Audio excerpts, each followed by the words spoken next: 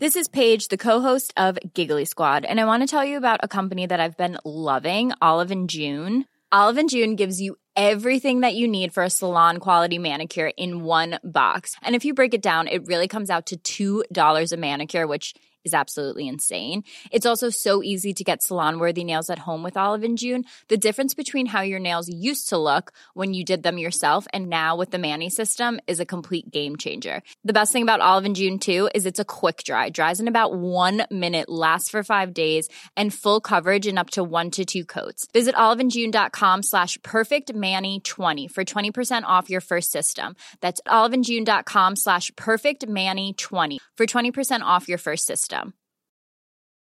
Ryan Reynolds here from Mint Mobile. With the price of just about everything going up during inflation, we thought we'd bring our prices down. So to help us, we brought in a reverse auctioneer, which is apparently a thing. Mint Mobile Unlimited Premium Wireless. How to get 30, 30, bit to get 30, bit to get 20, 20, 20, bit to get 20, 20, bit to get 15, 15, 15, 15, just $15 a month? Sold! Give it a try at mintmobile.com/switch. $45 up front for 3 months plus taxes and fees. Promo rate for new customers for limited time. Unlimited more than 40 gigabytes per month. Slows full terms at mintmobile.com. Hi everybody, welcome to Dan Snow's History Hit. God. Yeah, it's the big one, folks. What did he look like? Who is God? What is he? When I was young, we were told that it was childlike to think that God was an old man with a beard. That was just silly. And yet, I've just read the brilliant professor of theology at Exeter University, Francesca Stavrakopoulou's new analysis of God and his anatomy. And frankly, it's blown my mind. She takes us all the way back to the Old Testament and beyond. She analyzes, where did God come from? Initially, it turns out he was one of a pantheon of deities in the ancient Near East, and he got sort of picked out. He got chosen. His number was drawn, and he eventually came to exclude all the other gods until he became a monogod. Now, you'll be very surprised to learn that in times past, people had fairly clear ideas about what God did look like. They even discussed the size of his penis. So this is a warning, folks. If you don't want to hear us discussing the size of God's penis, don't listen to this podcast, because this is happening now. Francesca Stavrakopoulou has been on the podcast many times. She is the famous atheist who loves the Bible. She has been talking about Easter and Christmas in the past, and we thought it would be a seasonal treat to get her on now, talking about God, his bod, in all its majesty. So buckle up, folks. It's a few days to go till Christmas. If you're looking for a present, don't forget to go to historyhit.tv, or just type History Hit Shop into Google, and you will be able to gift History Hit TV this Christmas. I urge you to do so for many reasons, one of which is we've got an action-packed 2022. We're digging up a medieval king. Well, we're going to look for a medieval king. Fingers crossed, we're going to look for a medieval king. We might even find him. We're going to be excavating on the Western Front. We are going to be visiting some of the most inaccessible places on planet Earth. Big announcement coming soon. So this is the year that you need to subscribe. You've been waiting. Now's your chance. Go for it. Historyhit.tv. Sign up today. You get 14 days free. If you don't like it, then you don't have to pay anything. In the meantime, though, here is Francesca Stavrakopoulou. Enjoy.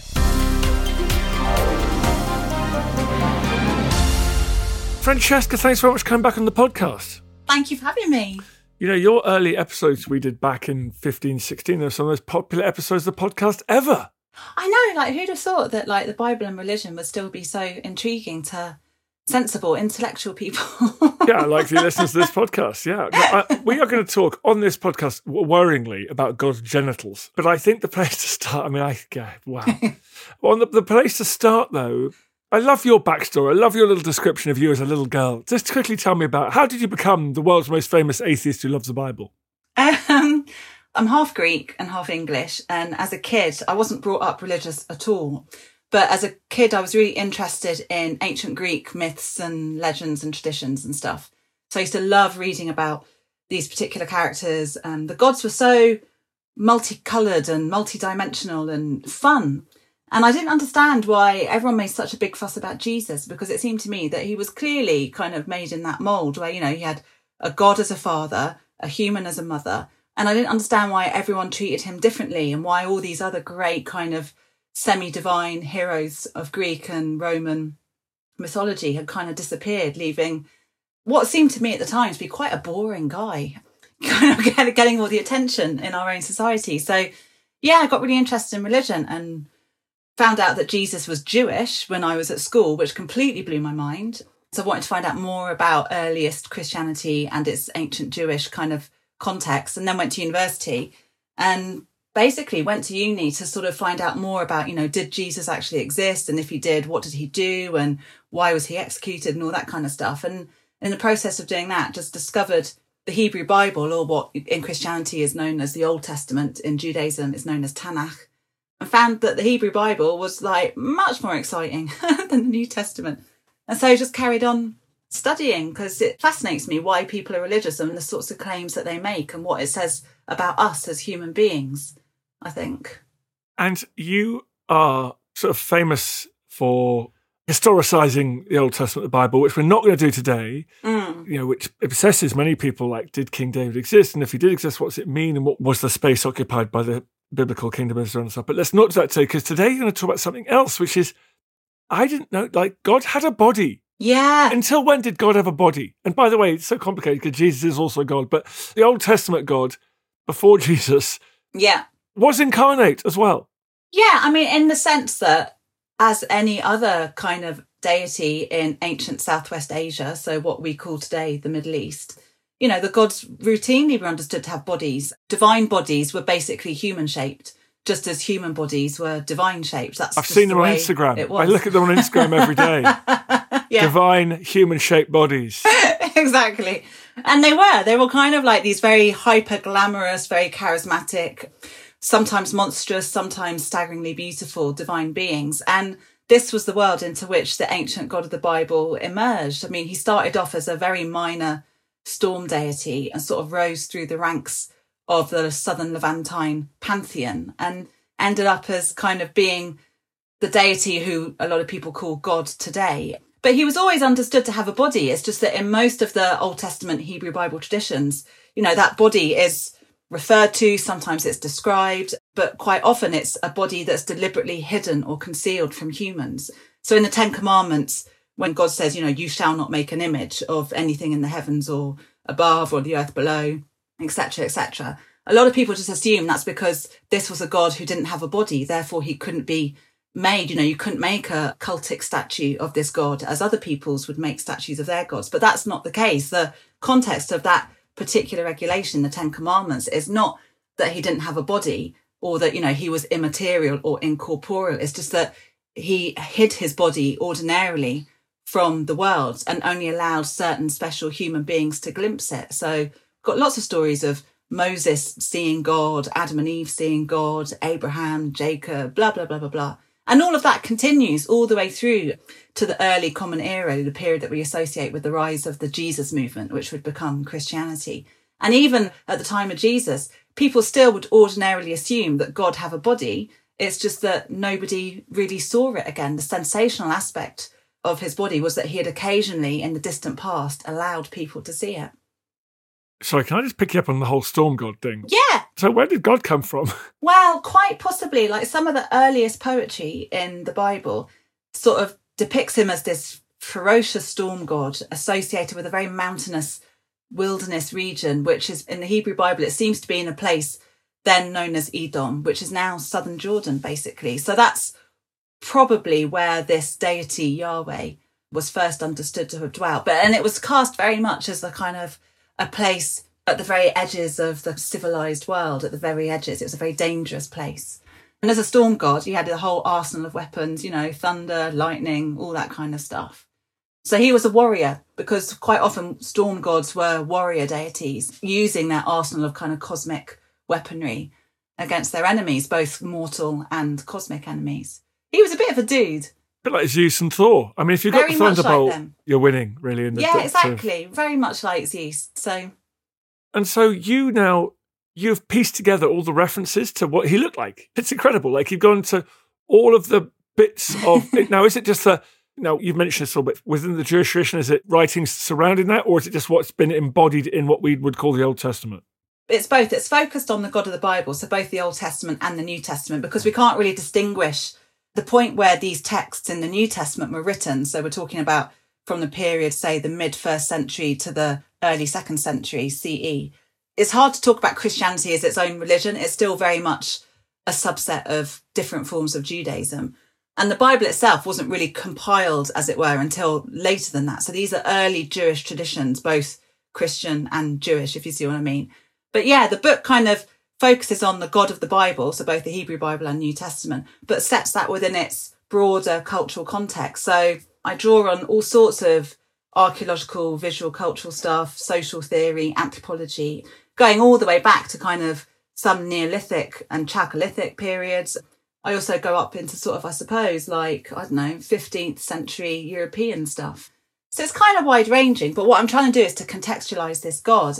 So I'm looking at how is this deity portrayed in biblical texts, and how did this deity kind of become the God of the Bible? And I do that by basically anatomizing him, starting with his feet, and I work all the way up to his face to kind of tell the story of the development of this particular deity. I thought you were just going to drop the Council of Nicaea on us there. I got very excited. Yeah. That crops up, and Constantinople, and yeah. I'll bet. Okay, here we go. So let's get away from that, like working out what things should be in the Bible and what things shouldn't. So let's start. Tell me about his feet. Yeah. What are God's feet?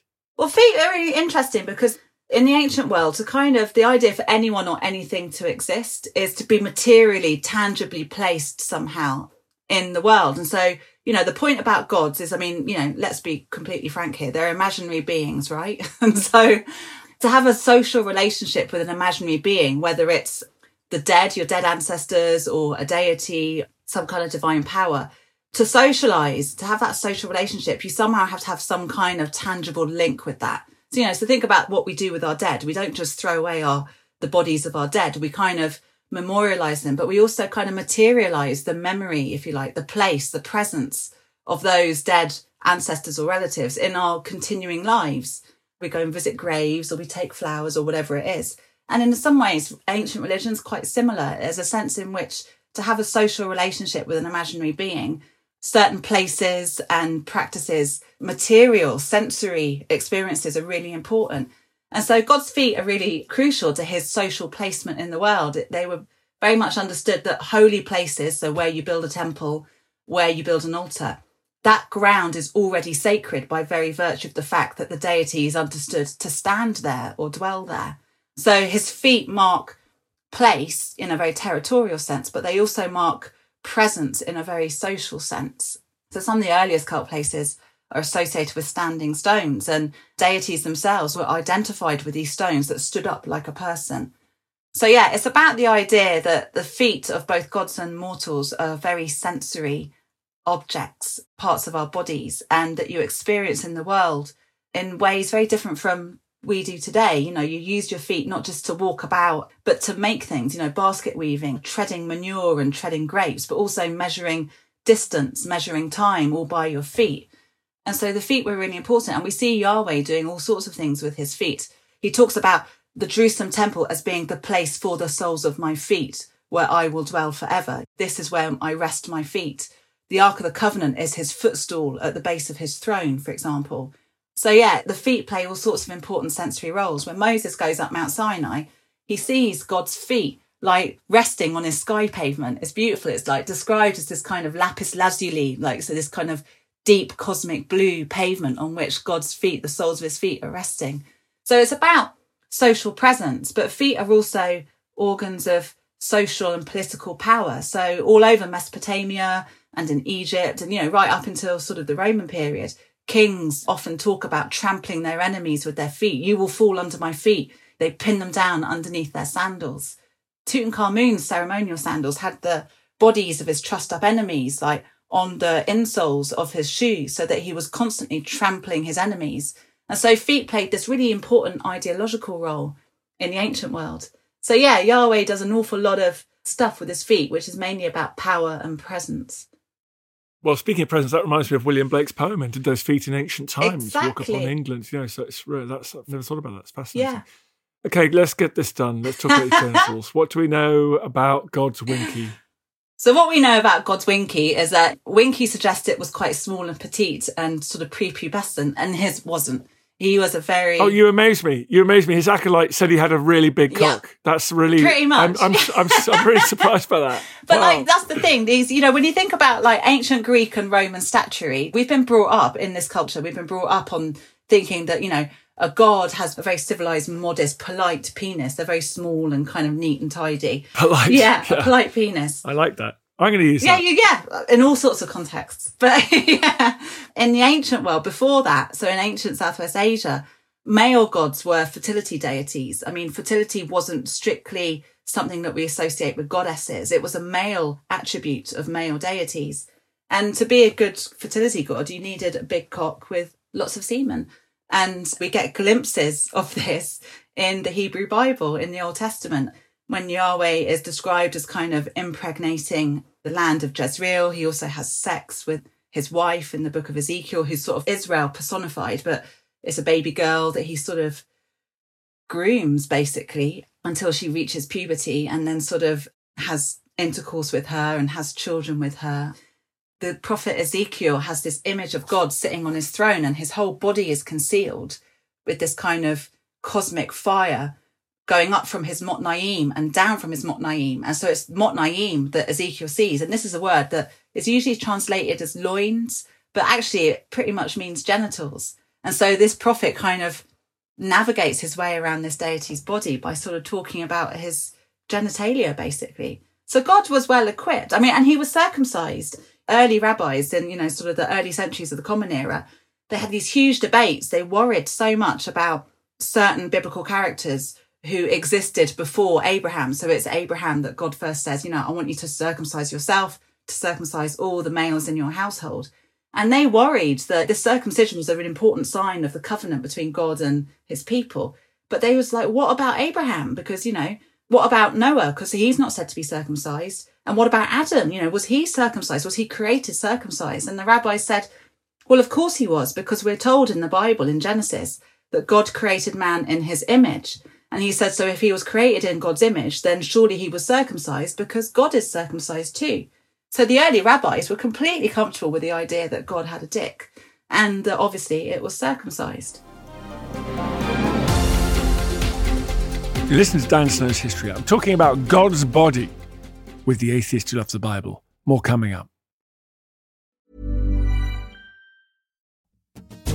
Hey, I'm Don Wildman, and on American History Hit, my expert guests and I journey across the nation and through the years to uncover the stories that have made the United States. From first flight to first ladies, from stitching the Star-Spangled Banner to striking gold in California, to shooting for the moon with Apollo. We've got you covered. Catch new episodes of American History Hit, a podcast by History Hit, every Monday and Thursday wherever you get your podcasts. When you're ready to pop the question, the last thing you want to do is second-guess the ring. At BlueNile.com, you can design a one-of-a-kind ring with the ease and convenience of shopping online. Choose your diamond and setting. When you find the one, you'll get it delivered right to your door. Go to BlueNile.com and use promo code LISTEN to get $50 off your purchase of $500 or more. That's code LISTEN at BlueNile.com for $50 off your purchase. BlueNile.com, code LISTEN. Looking for the perfect gift to celebrate the moms in your life?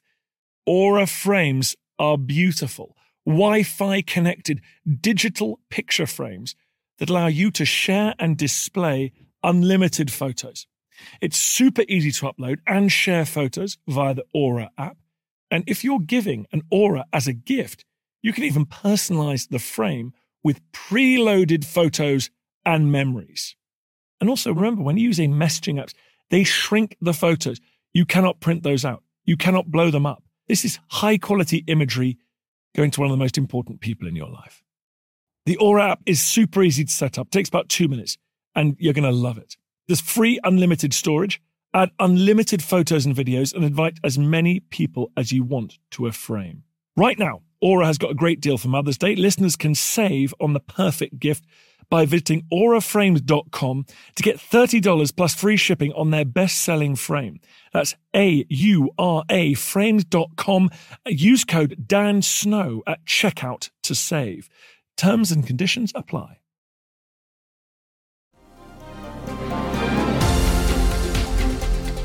The God wife thing is something that's been edited out of the Bible, as well as penis becoming loins. Yeah. I must say, I've always been aware of the word loins when you go to someone's Christian wedding, or I remember being at school. I thought loins feels euphemistic to me. I think it is euphemistic, and so much of the Bible is, every translation is an interpretation. Of course it is. You get the biblical writers reverently concealing bits of God's body or revealing bits of God's body.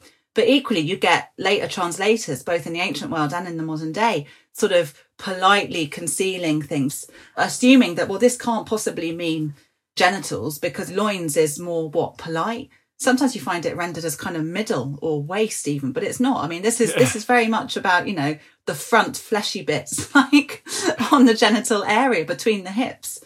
So yeah, loins is a very polite word. But when it comes to God's wife, I mean, we've got lots of references to the goddess Asherah in biblical texts, and she's presented as being a goddess who's worshipped alongside Yahweh in his temples. The biblical writers are furious about this. They're saying, it's an abomination to do that.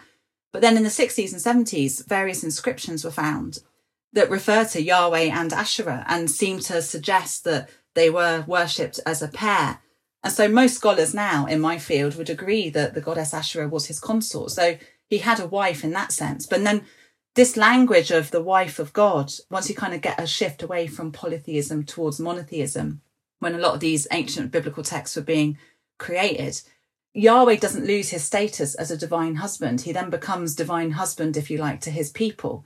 Just as even when he loses his body theologically, centuries and centuries later, all of that language of the body still remains, is still used increasingly metaphorically. So we talk about God's face, or God hears us, or, God reaches out his hand or whatever.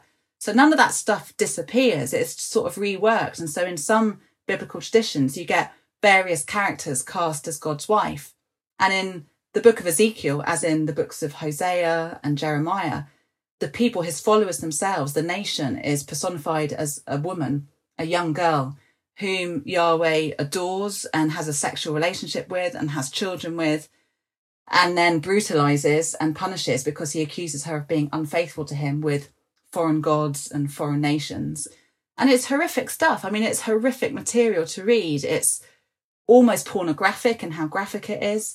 It's hugely violent. It's misogynistic. The sexual violence is horrific that he performs against this female character. It's all there in the Bible. But again, quite often, these things are either softened in translation. Sometimes they're not even read at all. Some of these bits in Ezekiel, early rabbis banned it from public reading in synagogues because it was so difficult theologically and ethically. And quite often, some of this stuff isn't read in Christian services, for example. You can say that again. I've never heard it. Even though I'm not in a regular churchgoer, it must be said. Let's get to the torso. I'm guessing, Francesca, he had a well-muscled torso. Yeah, I think he was pretty buff. This is... pretty ahead. Yeah, exactly. This is the deity who's kind of is primarily a warrior. And so he's a lean, mean fighting machine. But his torso is also really interesting. It's because his torso is really where his emotions and his cognitive organs are located. So we tend to think of the brain as the center of our cognitive experience. But in the ancient world, it was the heart that was the organ, the cognitive organ. That's where thought and reason and intellect were located.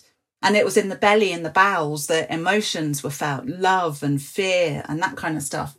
So yeah, he's a well-built deity, but he's also got this kind of soft, fluffy center. He can be very parental in his love and very compassionate. And all of that stuff is felt in his belly and in his bowels. I mean, there's one passage in Jeremiah where he starts having heart palpitations and he's kind of getting spasms in his stomach, and he's got a really bad tummy ache because of the grief that he feels that he's about to destroy his people. So his torso is really interesting. It kind of gets you into the inner character of this biblical God. Well, since we're there, let's do arms. You've mentioned hands, arms and hands. Again, I'm guessing, pretty manly. Pretty firm grip on the old handshake. Yeah, absolutely. Lots of weaponry, loads of biblical examples of him stretching out his hand and smiting his enemies and punching monsters and cutting them up and all that kind of stuff. But he can also be a very tender deity. So this is a God who sort of describes birthing children. He acts as a midwife. He pulls children, newborn babies out and cradles them in his arms. He also digs a grave for Moses. I mean, this is a God who's like us. He does all sorts of things with his arms and hands. And it's his hands that are the most sort of, almost like the most social parts of him. So there's this incredible ancient site called Dura Europos in Syria, which was on the very eastern edge of the Roman Empire. And in the mid-3rd century BCE, it was attacked by Sasanian invaders. And in order to kind of stave off the attack, they tried to kind of bank up the city walls with these huge mud banks. The city was defeated, but when archaeologists excavated in the early 20th century, they uncovered these staggering buildings, including what was probably one of the earliest churches, Christian churches, but they also found a synagogue. And in that synagogue were floor-to-ceiling frescoes depicting scenes from the Bible. You've got Abraham trying to sacrifice Isaac and all that kind of stuff. But in lots of these scenes, you've got images of God's long brown arms and hands stretching out. So when he's parting the sea for the Israelites to cross over as they come out of Egypt into the Promised Land, he's got these beautiful, long, slender brown arms. And people used to say, oh, this is just a motif that's been adapted from, Roman iconography, this hand descending from the heavens. But actually, this ancient Jewish community in this 3rd century CE synagogue in Syria, they were depicting, is a very faithful artistic depiction of what their texts talk about. The texts talk about these great hands and arms of God who liberate them and fights for them and blah, blah, blah. So it's really extraordinary the extent to which this body imagery of God continues, even at the point in the 3rd century CE when you'd think that ban on divine images in particular would be in full effect, but it wasn't at all. What about his head and face? What's he look like? I keep thinking about Renaissance gods. I keep thinking about the Michelangelo kind of. The Michelangelo, which is a little bit Little Mermaid as well. Her dad, Triton, that sort of lovely beard always gives me a bit of hope because they've always got white hair, but whilst they're also very muscly and handsome as well. But they're clearly in their 50s, if not early 60s, which makes me think I've got a few years left. You better start growing that beard though. It's going to take a while. But yeah, they look a bit like Father Christmas, don't they? Like a young Father Christmas. Yeah, I talk about God going grey because in sort of the earlier period in the Iron Age, God had red skin. He had beautiful bluey black hair, a lovely, very carefully groomed beard. But then gradually he starts at about the 2nd century BCE. He suddenly goes grey. And basically there's two things going on. One is the idea that the brightness and lightness of the stars was very much divine light. The gods were understood to kind of have this aura around them, this radiance emanating out from their bodies. It's called kavod in Hebrew or melamu in some Mesopotamian texts. And it's basically like this radiance, this divine radiance, which gives them this kind of glowing, hot, sometimes bright white light. And in the 2nd century BCE, this kind of divine brightness begins gradually to morph into a kind of divine whiteness or greyness. So the prophet Daniel sees God sitting on his throne and he's got white hair and his beard is white as snow and his hair is white as snow.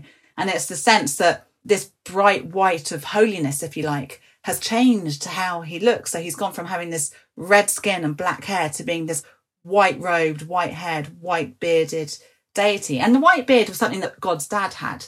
His dad, Ael, was in much older texts of the late Bronze Age depicted as having this long white beard that sat on his chest. But as Yahweh rose up through the ranks and became the senior deity, he kind of maintains some of his kind of youthful masculinity, but he starts to acquire this white beard and white hair of this kind of a wise, eternal, aged deity. And so you've got those two things being brought together in this passage in the book of Daniel.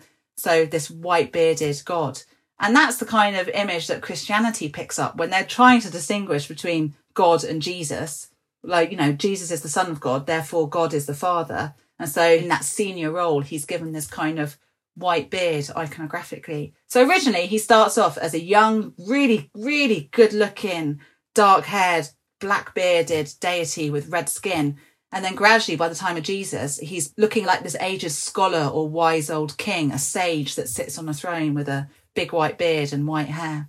Old enough to be all-knowing, young enough to still cut a dash. Yeah. Like he hasn't lost his virility. Yeah, exactly. He hasn't lost his virility. But then obviously when it comes to the Jesus traditions, when he conceives Jesus, he does so through Mary's ear, which is a whole other podcast. I'm like, yeah. That's a bit Zeus and Athena, isn't it? It is, yeah. There's some so it's the idea that basically one of the clouds that he covers himself with, he sort of moves over her body. And it's so the cloud is almost like, it's a bit like a sky escalator, I suppose. It's the similar cloud that Jesus goes up and down on when he ascends into heaven and stuff.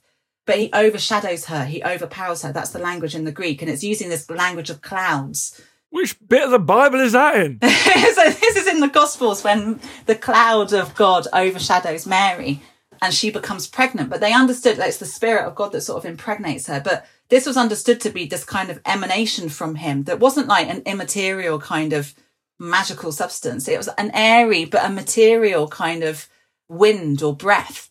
So in some early traditions, you get the sense that when the angel Gabriel speaks to her, God sort of is blowing or speaking into her ears as she hears it, and that's what impregnates her. It's quite interesting. It's quite bonkers when you think about it. But there are all sorts of other stories. This wasn't just peculiar to the figure of Jesus. I mean, certain other heroes in the Greco-Roman world were similarly said to be kind of conceived through this mysterious sort of pneumatic matter that was like swirling around from the heavens and kind of enveloping humans and impregnating them.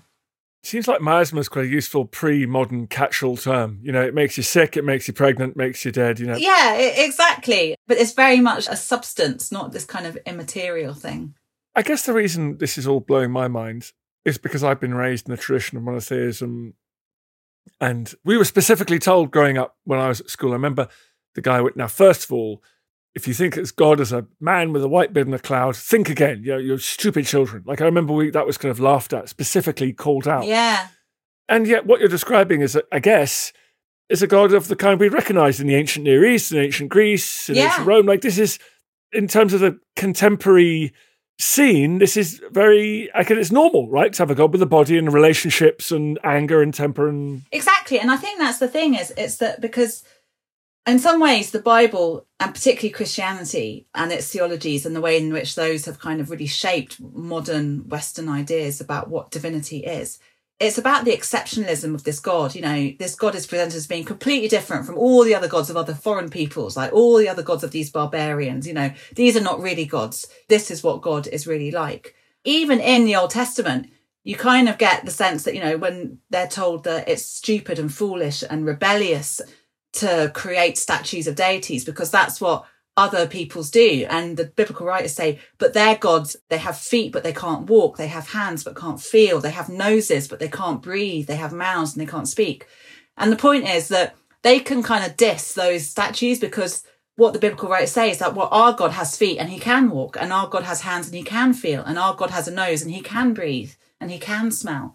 So it's that sense of wanting to make this God so exceptional that somehow he can't possibly be like the other deities of other peoples. But of course he was, because, you know, this was a very common way in the cultural landscape. This was completely normal to imagine deities like this. I mean, they still had their really mysterious, very otherworldly concepts. I mean, like, you know, originally the God of the Bible was a horned deity. He had horns. I mean, we tend to think of horns as devilish and nightmarish creatures. But originally, you know, this was a bovine kind of deity who sometimes could appear in a human shape form, but sometimes he could appear as a bull. And there are some cult statues that seem to be representing Yahweh and some of his contemporaries like El and Baal as bulls. And so, you know, there was still plenty of scope for the completely otherworldly. But in his human-like form, he was this kind of masculine guy, bearded, fully equipped with a working penis. And yeah, it was very normal in that context. Francesca, as ever, you've blown my mind. Your book is called God. I'm looking at it right now. It's on my shelf. I'm enjoying it very much. An Anatomy. How's your inbox? Yeah, it's kind of crazy at the moment. Pretty lively? Yeah, it's lively. But, you know, but great. I had a really nice tweet the other day from somebody that said, I never knew I was interested in religious history, and I never knew that the Bible was so interesting. And, you know, I'm a complete atheist. And I've written the book for those people, the people who, like me, aren't believers, but I want to show people like this stuff is really cool and it's really interesting and it's really fun, and it does change the way that we can think about some of the assumptions that people like, you know, the Donald Trumps of this world impose on us, thinking that the Bible is somehow, you know, this is the word of God and that God is made in their own image. I start the book with this e-fit produced by scientists at the University at Chapel Hill. And it's an experiment designed to say to US Christians of various denominations and ethnicities and genders, etc. You know, what's your mental image of God? And they conducted this experiment in 2018 and they created God's e-fit as a result of it. And, you know, it turns out that in America, God is a white middle-aged guy. I mean, we make gods in our own image. And what I'm trying to show is that what image of God did the biblical writers have? And, well, this is what he looked like. Well, it's brilliant. Thank you so much for coming back on the podcast, Francesca. Thank you for having me. Thank you. I feel the hand of history upon our shoulders. All this tradition of ours, our school history, our songs, this part of the history of our country, all were gone and finished. Thanks, folks, for listening to this episode of Dan Snow's History. As I say all the time, I love doing these podcasts. They are the best thing I do professionally. I feel very lucky to have you listening to them. If you fancied giving them a rating and review, obviously the best rating and review possible would be ideal. It makes a big difference to us. I know it's a pain, but we'd really, really be grateful.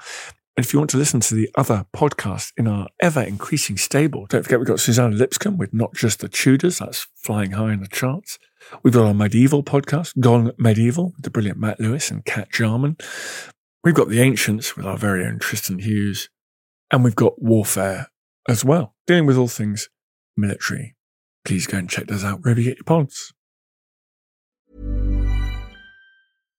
Hi, I'm Daniel, founder of Pretty Litter. Cats and cat owners deserve better than any old-fashioned litter. That's why I teamed up with scientists and veterinarians to create Pretty Litter. Its innovative crystal formula has superior odor control and weighs up to 80% less than clay litter. Pretty Litter even monitors health by changing colors to help detect early signs of potential illness. It's the world's smartest kitty litter. Go to prettylitter.com and use code ACAST for 20% off your first order and a free cat toy. Terms and conditions apply. See site for details. When you make decisions for your company, you look for the no-brainers. If you have a lot of mailing to do, Stamps.com is the ultimate no-brainer. Use the Stamps.com mobile app to mail everything you need to keep your business running with up to 89% off USPS and UPS. Make the same no-brainer decision as over 1 million other businesses with Stamps.com. Use code PROGRAM for a special offer. That's Stamps.com, code PROGRAM.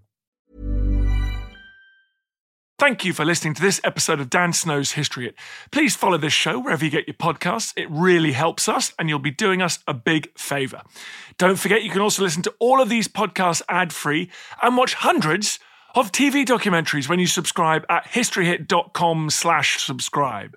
As a special gift, you can also get your first 3 months for just £1 a month when you use code DANSNOW at checkout.